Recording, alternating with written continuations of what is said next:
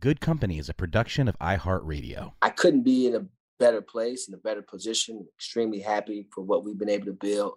We're growing faster than a newborn baby for sure.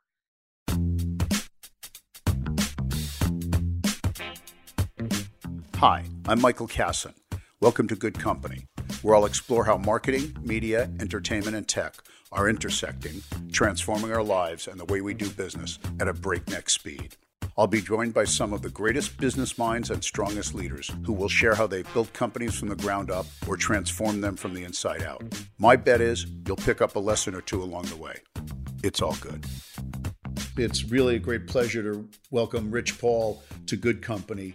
Rich is the CEO and founder of Clutch Sports. Doesn't need too much of an introduction, as Clutch Sports and Rich Paul have become synonymous with leadership in sports in the agency side of the business.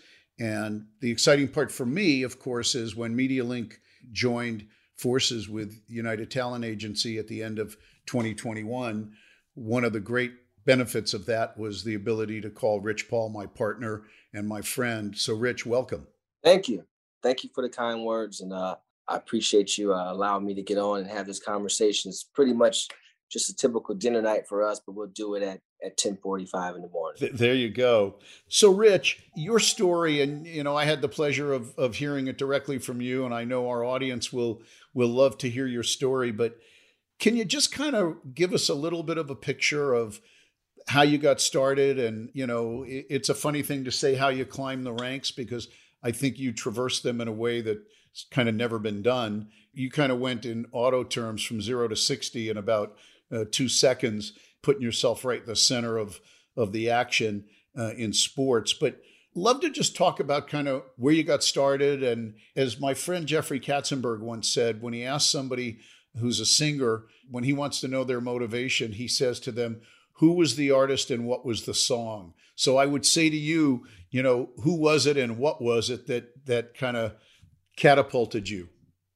I think my dad was my biggest motivation. My story is a story of faith. It really is. And passion too. But my dad was probably my biggest motivation. And I think my environment was my biggest push. I come from a place in which we have very few outlets. We have very few options. There's zero infrastructure. The education that you are able to obtain through public resources is very, what I would say, a basic education. And so, as a kid, I looked around, I saw things at a very early age that I probably shouldn't have. I heard things I probably shouldn't have. But also the bright side of that was the world that I live in today. I know that it's not necessarily everyday life for everyone. And so it allows me to have a great balance. It allows me to actually appreciate the position that I'm in and some of the things I've been able to do along with my team over the course of the past 10 years. And the grind, it really allows you to appreciate the grind. Nothing was given. Everything was earned and will continue to be. And as it pertains to the clients that we are able to represent, it allows you to have this relatability and understanding of each other as people first, not being seen as just a transaction or a fee. We've been able to build the business on the foundation of that integrity. And so I couldn't be in a better place, in a better position. Extremely happy for what we've been able to build. We're growing faster than a newborn baby for sure. And it's a lot of fun. It's a lot of fun. Well, Rich, it's interesting.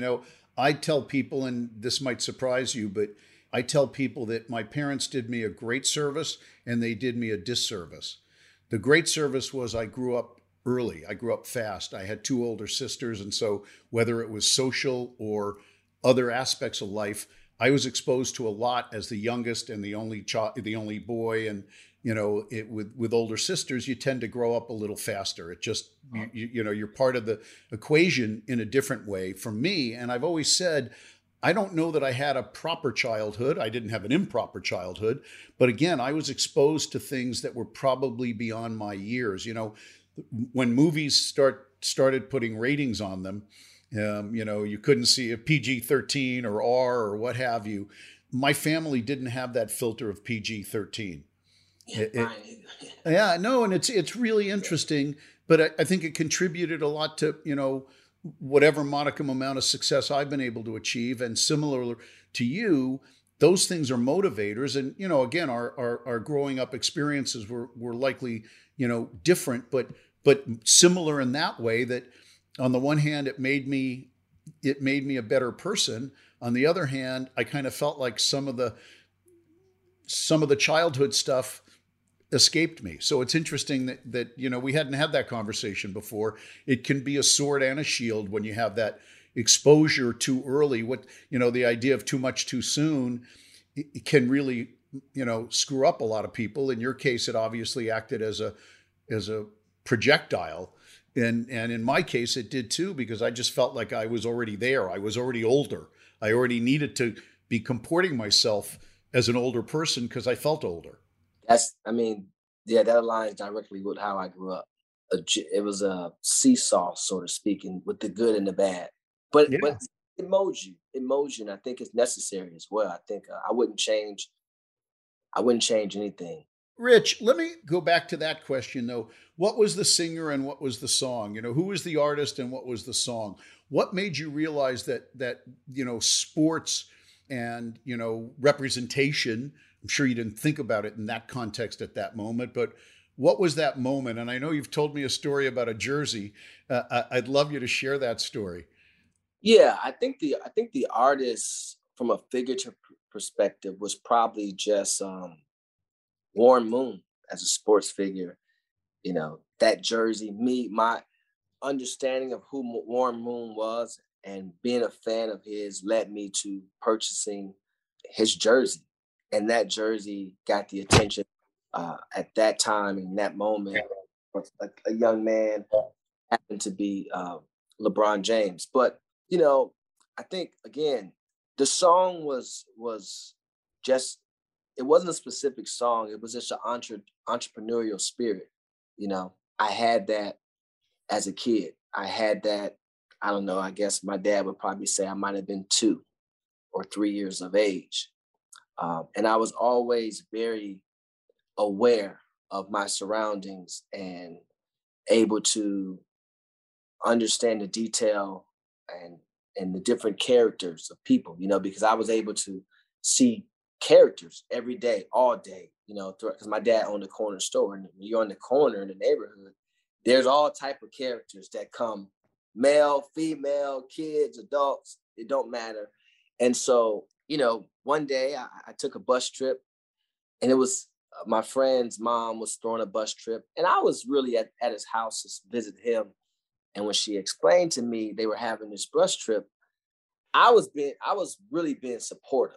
And I said, I'll pay for four people to go.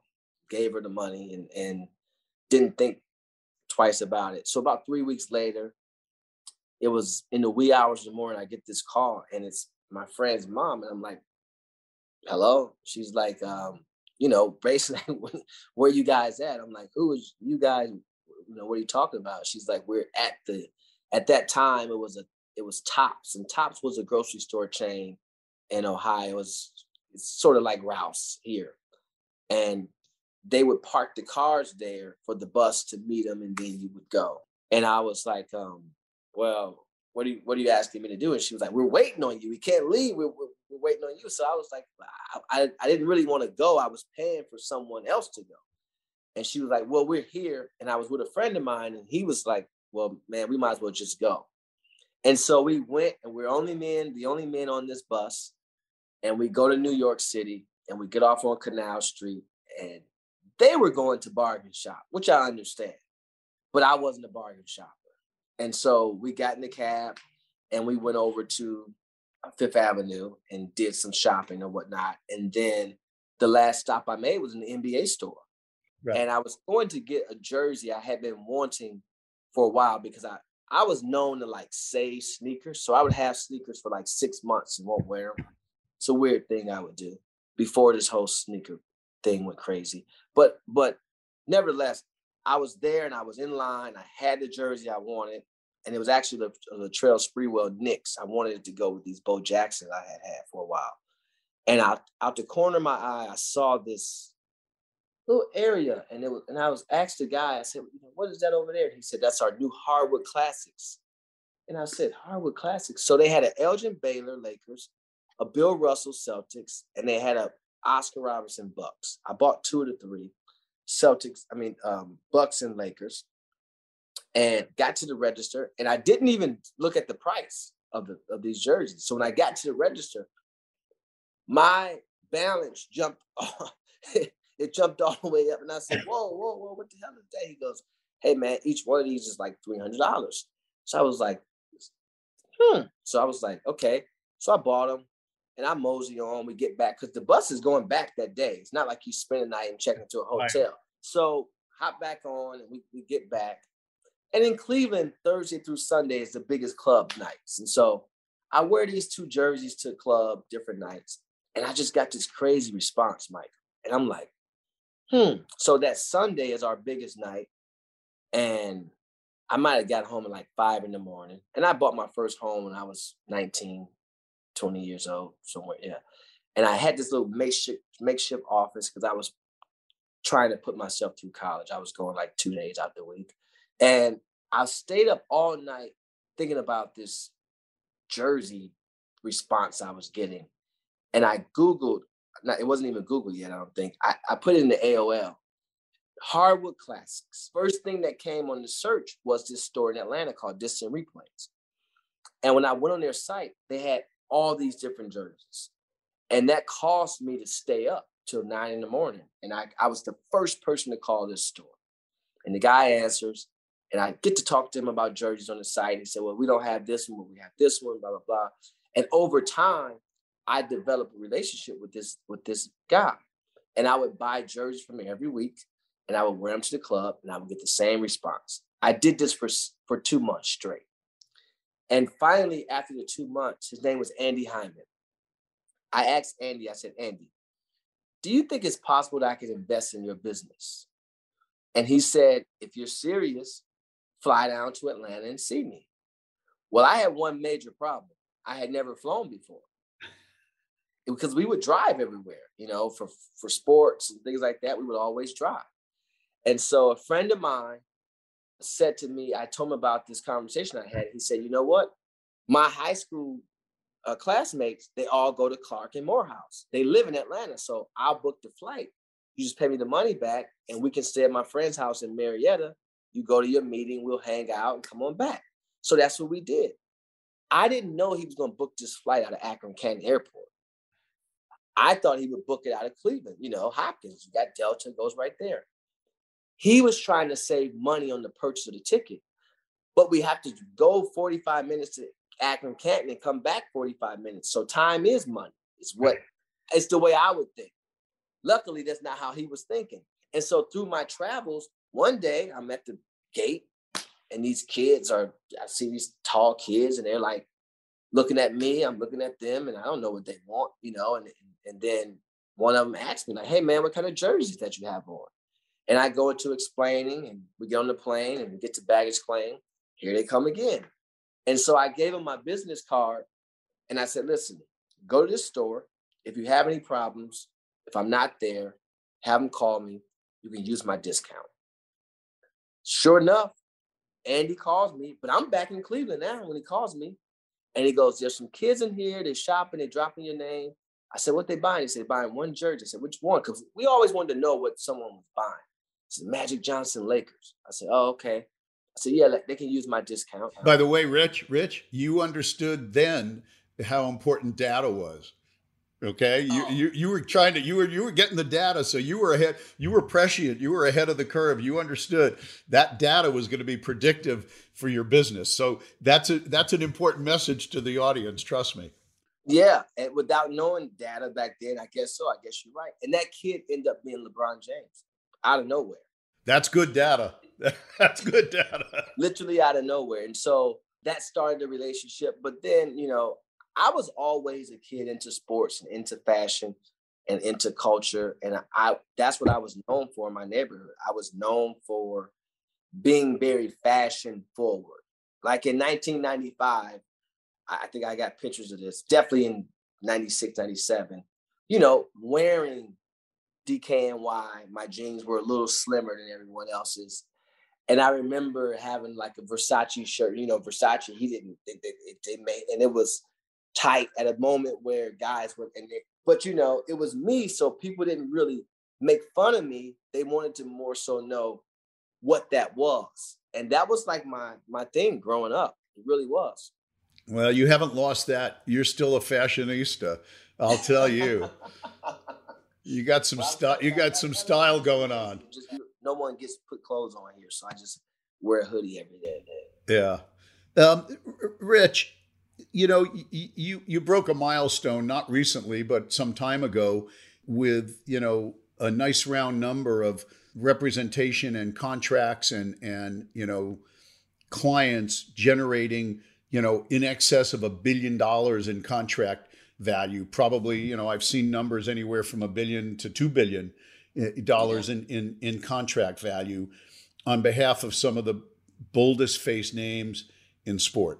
Let's be clear. I mean, whether it's LeBron or Anthony Davis or, go down the list, there's the envy of all. But I think the part of your story that is so interesting, not many people, and I'll tell you again, maybe this is a similarity in our backgrounds.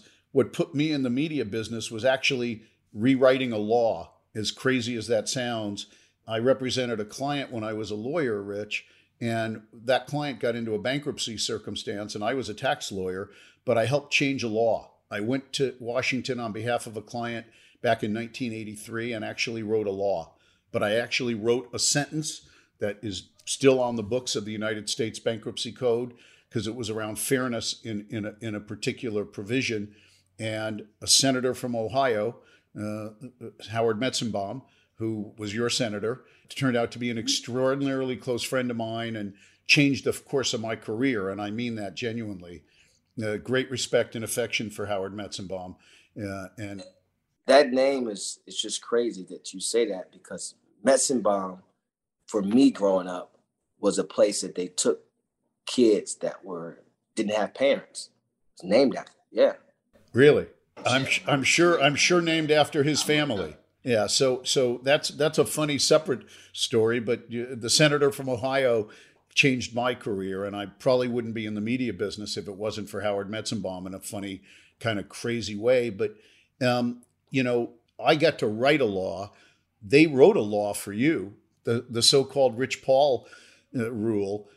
I'd love you to give some background on that and what led to that, and it's hats off to you for getting people to pay attention to what probably was a law that needed to be rewritten or a rule that needed to be changed. Yeah, look, I think for many years that there has always been a monopoly in the industry of sports and representation, just in general, and you can say it probably in representation in the Hollywood space as well. And the biggest thing was they weren't used to the blackface, especially an unapologetic blackface, a young, do things my way. I'm going to add fashion forward.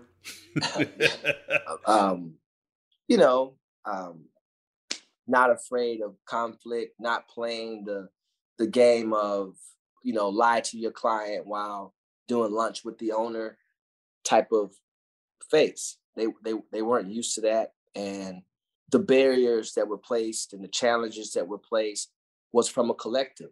It wasn't just a CAA that were trying to make it hard for me when I decided to start Clutch. It was everybody involved, all the competitors involved, whether they were, giving information to media outlets or trying to drive a wedge amongst clients and things like that through false information. And so when the Rich Paul rule came about, that restriction, number one, it made absolutely no sense because, in the representation business, the best agents are more, they learn more from a hands-on experience than they can ever learn from having a degree, right? Like, what is a degree going to do for you in this space? And so I felt like what they knew was there was less people of color to even have degrees, because an education is something that is not the first thing you think about when you're trying to survive in everyday life. And I knew that. My ribs is touching because of hunger. How the hell I'm gonna think about opening this book to understand the obtuse triangle, or a word problem, or if I have to write this paper in the MLA format, I can give a shit less about that. When I got my siblings here that's hungry, you know? And so I was really disturbed by it. And, you know, they make up these rules and they create these narratives and this perception based upon how they view you. So we know higher education wasn't something that people of color was going to be able to obtain in abundance. So therefore, all of a sudden, you got to be, or you were supposed to be a lawyer to be able to be an agent. You had to have a law degree. That's what it was said to be. So now, if you are someone of color and you do have a law degree, then you're accepted, because that's going to be it's still going to be a small group of people. When I came along, it became a thing where you don't want to be with somebody that listens to your type of music, or that doesn't wear a suit, or that goes to the club with you. Those were all things that I actually did. And so when the competition would be in the rooms, they would say, knowing that they'd probably meet with me next or met with me prior, not to do these things. And it became a thing to where, you know, you want to be with us because we're in this space. Well, it's funny how today is every chance they get to hire the young, cool Black guy, they do it. And they'll pay him double, triple, because they think that's all Rich Paul is. And so we just got to duplicate that, which is pretty idiotic to think about that. But that's just where it is now. It used to be you had to have the qualifications. Now you just got to have the cool.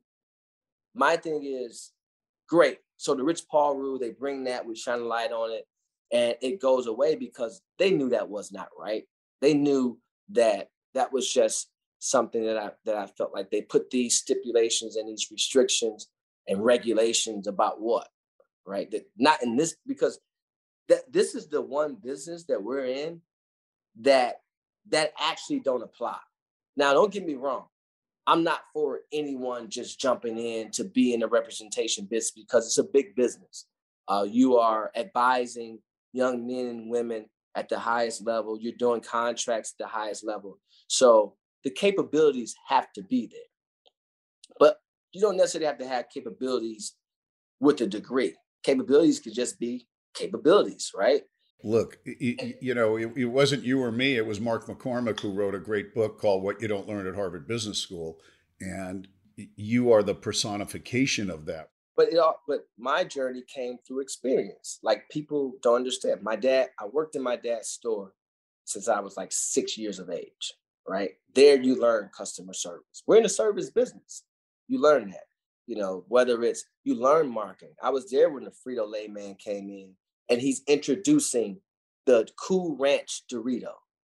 So now he's explaining to you why we want to showcase this blue bag when the red bag has been selling for the longest. You know, Rich, it's so interesting. When I was in high school, maybe I was a freshman in college, I knew I was going to go to law school at that point. I also knew that I didn't want to practice law forever. I knew that for me, it was a means to an end. But I knew I wanted to go to law school. And I said to my dad, can you call your lawyer and see if I can get a job working in a law firm, you know, as I wasn't ready to be an intern, but, you know, as a gopher, in the mail, whatever, you know, just to be around a law firm. And my dad called his lawyer and said, the lawyer's name was Max, I'll never forget. And he said, Max, Michael would like to have a job working in a law firm because he wants to go to law school ultimately. And Max's advice to my dad was not what he should do. Let him go park cars, let him go learn how to deal with people. He's got plenty of time to be an intern and a law clerk and all of that. Right now, the best thing he could do is go learn how to deal with people. And interestingly enough, the job I took that summer, instead of working in a law firm, was a camp counselor. And for me, I learned through the lens of kids. I was as a kid, I was a pretty good baseball player. So sports and baseball and whatnot were really important to me, and particularly baseball as a kid.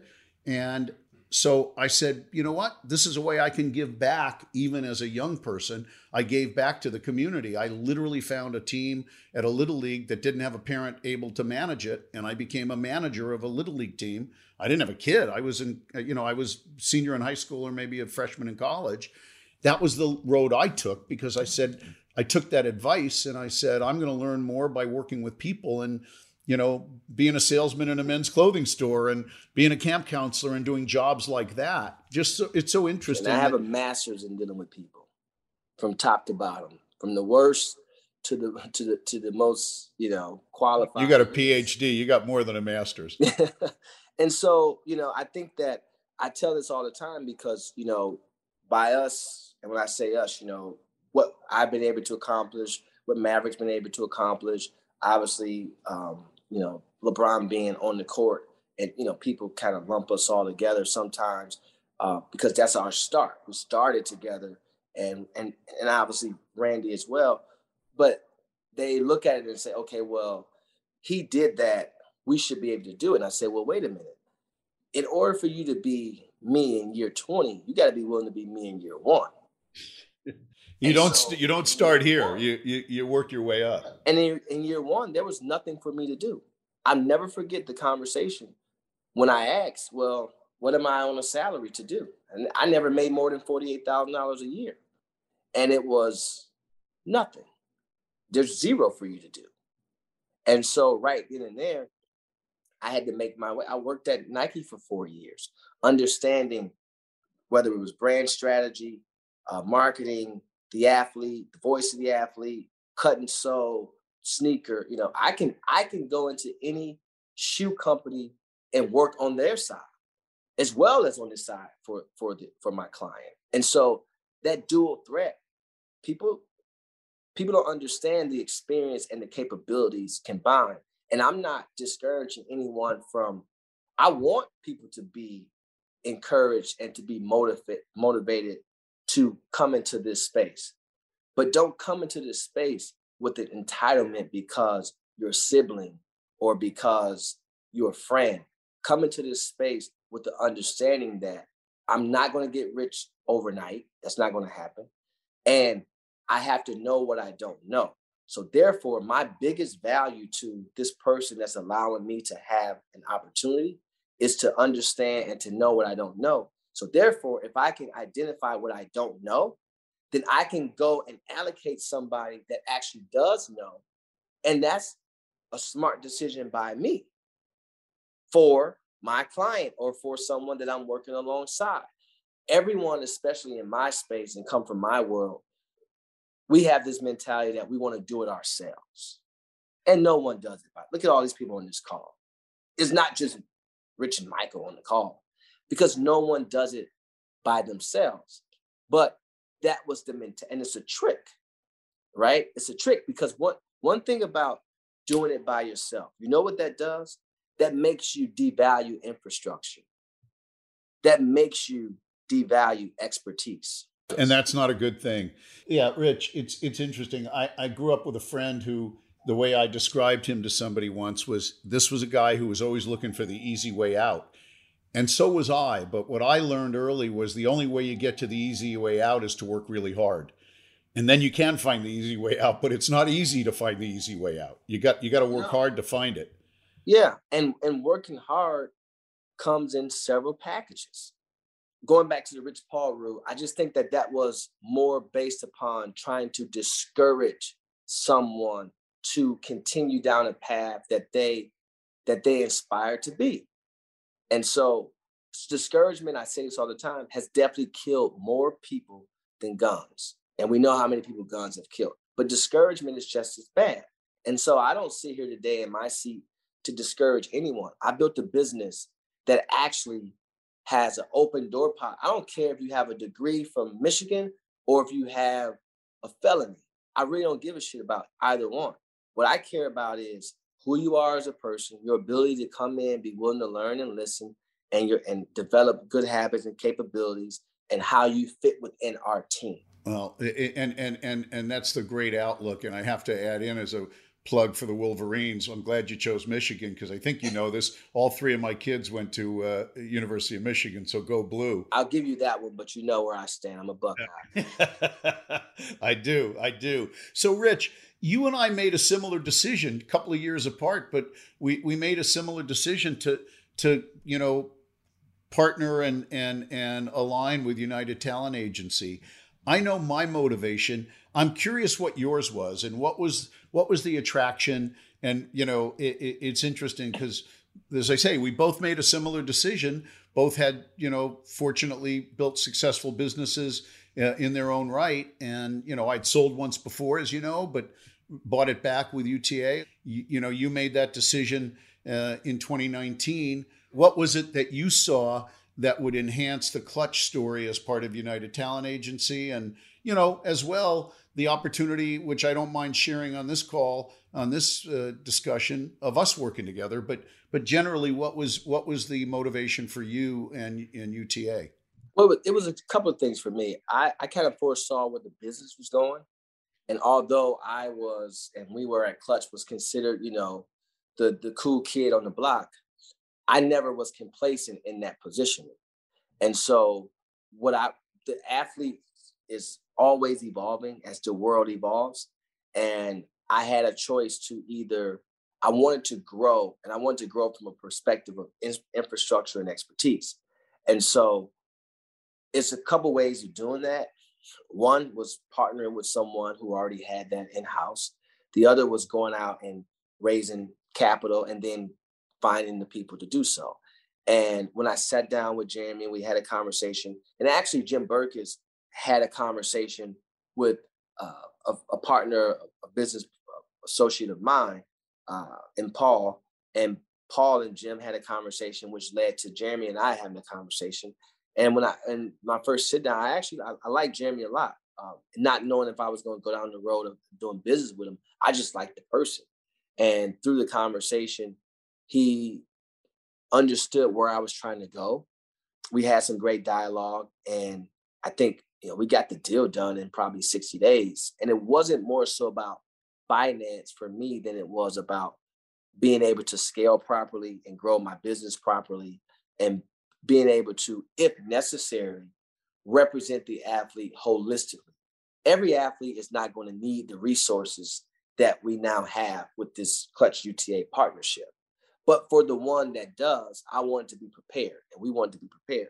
And so having that partnership has been great. It'll continue to be great. I think we're hitting our stride in a way in which, for that client that needs it, one department or two departments or every department, great. And you never know. These things come up, and everybody's different. And our younger players are evolving, and eventually they're going to want to become entrepreneurs and want to be in executive producing film and television, so on and so forth. And then when you came about, it just even added more of an expertise to what we do. And this is something that we don't flaunt. Like, we're not out there saying, woo-hoo, look what we did, look what we got. We're not doing that. If you're inside the ant farm, then you're able to take advantage and be so far ahead of your peers, in my opinion, because of this expertise and this abundance and endless pot of resources that you have. And I think one thing that people don't understand, and especially from an athlete perspective, and this is what's really tricky in my world, athletes have to lead with ego. But that ego drives a competitive nature, which is great for your sport, on the field, on the court, right? In business, it's not so great. And so you have to understand how to balance that and then pull that ego cape off and put on more of a business-minded cape to really value the people within the walls of the business. I've counseled people my whole career that the successful people that I know in every walk of life have an ego. And people go, oh, this person's got an ego. I go, I'm kind of not interested in people who don't have an ego. What I've always tried to counsel people, you talked about it in terms of an ego cape. I love that. Well, I've always said it. If you don't have an ego, you never get into the room. But once you get into the room, you got to leave your ego outside, because it's your ego that gets you there. But if you let your ego then get in the way of what you accomplish or try to accomplish in the proverbial room, whatever that means, your room may be the court, it may be in front of a camera, it may be behind a camera, it may be noodling on representation from an agent perspective. It's any of those things. You don't get successful without an ego. But again, the people who know how to check that ego once they've gotten to the room, that's the people who win all the time. On the court, behind the, think about it just in sport. If it's all about me, all about my ego, all about my taking that shot, that you're never going to be as successful as the person who has a collaborative approach and the ego is put aside in the effort to win. Right? Because you have in sports, because you are in control of what's to be. If this was Apple, right, and you were a coder, well, that's different. But you are in control of the sport because it's me that's on the court and I'm scoring 30, or I'm on the field, I'm throwing touchdowns or running for touchdowns. And so what that causes you to do is it causes you to you push all your chips in on that ability. And what it causes the people around you to do is say, okay, all we need is actually this person, because they're doing the actual act, right? They're scoring the touchdown, or they're making the basket, but they're forgetting one thing. Once you come off that field, there's a different business practice and expertise that you have to have within. And that takes a different thought process. And just because you're able to get that person on the phone every day or tell this person where to be, don't mean you have the capabilities to actually do the job necessary going forward to build the business. Absolutely. And that's where, in my world, people run into a very, very big problem. So Rich, I want to kind of, wrap on one topic here. I know recently, in partnership with BET, you produced, an original documentary. I think it was called The Clutch Academy. Talk a little bit about the Clutch Academy and the purpose of that, because look, we're in a world right now where just about every conversation that we both have involve content, and we talk about content and commerce. We talk about content and culture. We talk about content and community. You got into the content business, and you obviously in sports representation, you're in the content business because the talent that we represent, that you represent, they're creating content. Content may be on the court, it may be behind a camera, all the same. But what was the motivation on the Clutch Academy, and has it achieved what you wanted through the utilization of content? I just wanted to allow a sneak peek into what we actually do. You get into a lot of these rooms and, again, the competition, they just tell lies, and so content is king. Content is the new marketing.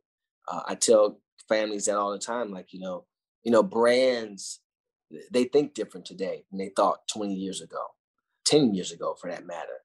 And so I would submit it's 10 weeks ago. It's changing on a pretty dynamic basis. I wanted to do a number of things, right? It was pretty layered, my decision behind it. Number one, give the kids a platform to allow people to understand who they are, not just as ball players, but as people. I think nowadays, you want to get into having an understanding of who that person is, why they do what they do, why they think the way they think, what's important to them, and so on and so forth. So that was me and us as a company providing them a platform, number one.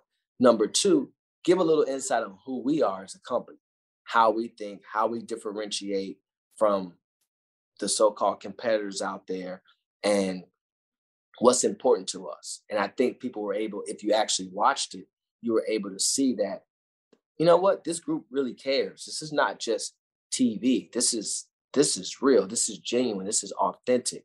You saw on there that I don't hold no punches. I hold myself accountable. I hold my team accountable, and we hold the client accountable, because you can't walk on eggshells in this business, you know, which most agents does. Most agents say, you know, the client wants you to run and jump over a barbed wire fence. Okay, how fast do you want me to do it? It's just, you know, like that. You see it in the movies. That's not who I am. That's not what we represent.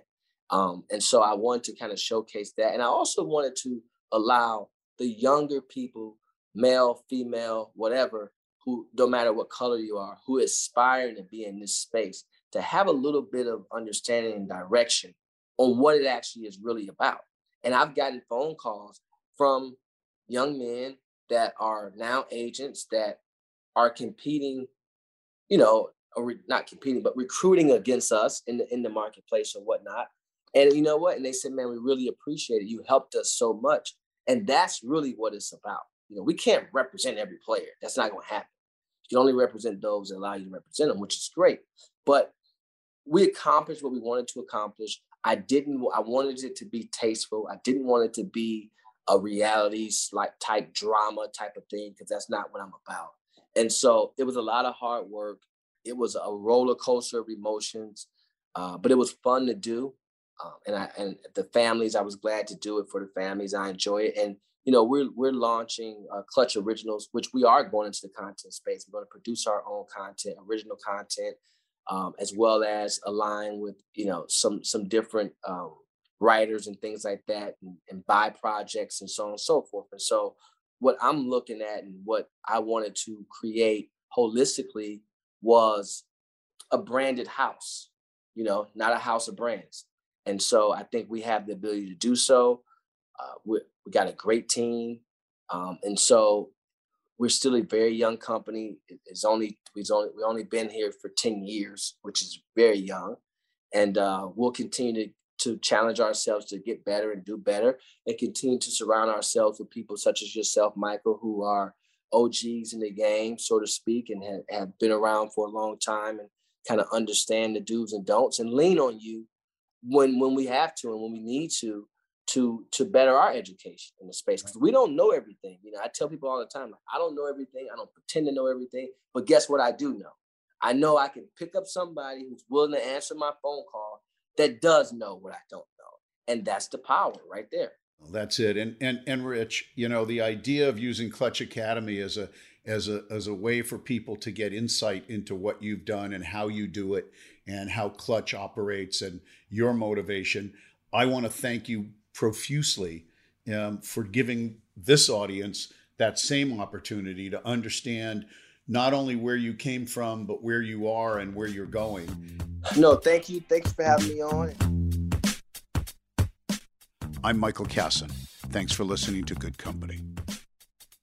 Good Company is a production of iHeartRadio. A special thanks to Lena Peterson, Chief Brand Officer and Managing Director of MediaLink, for her vision on Good Company, and to Jen Seeley, Vice President Marketing Communications of MediaLink, for programming amazing talent and content.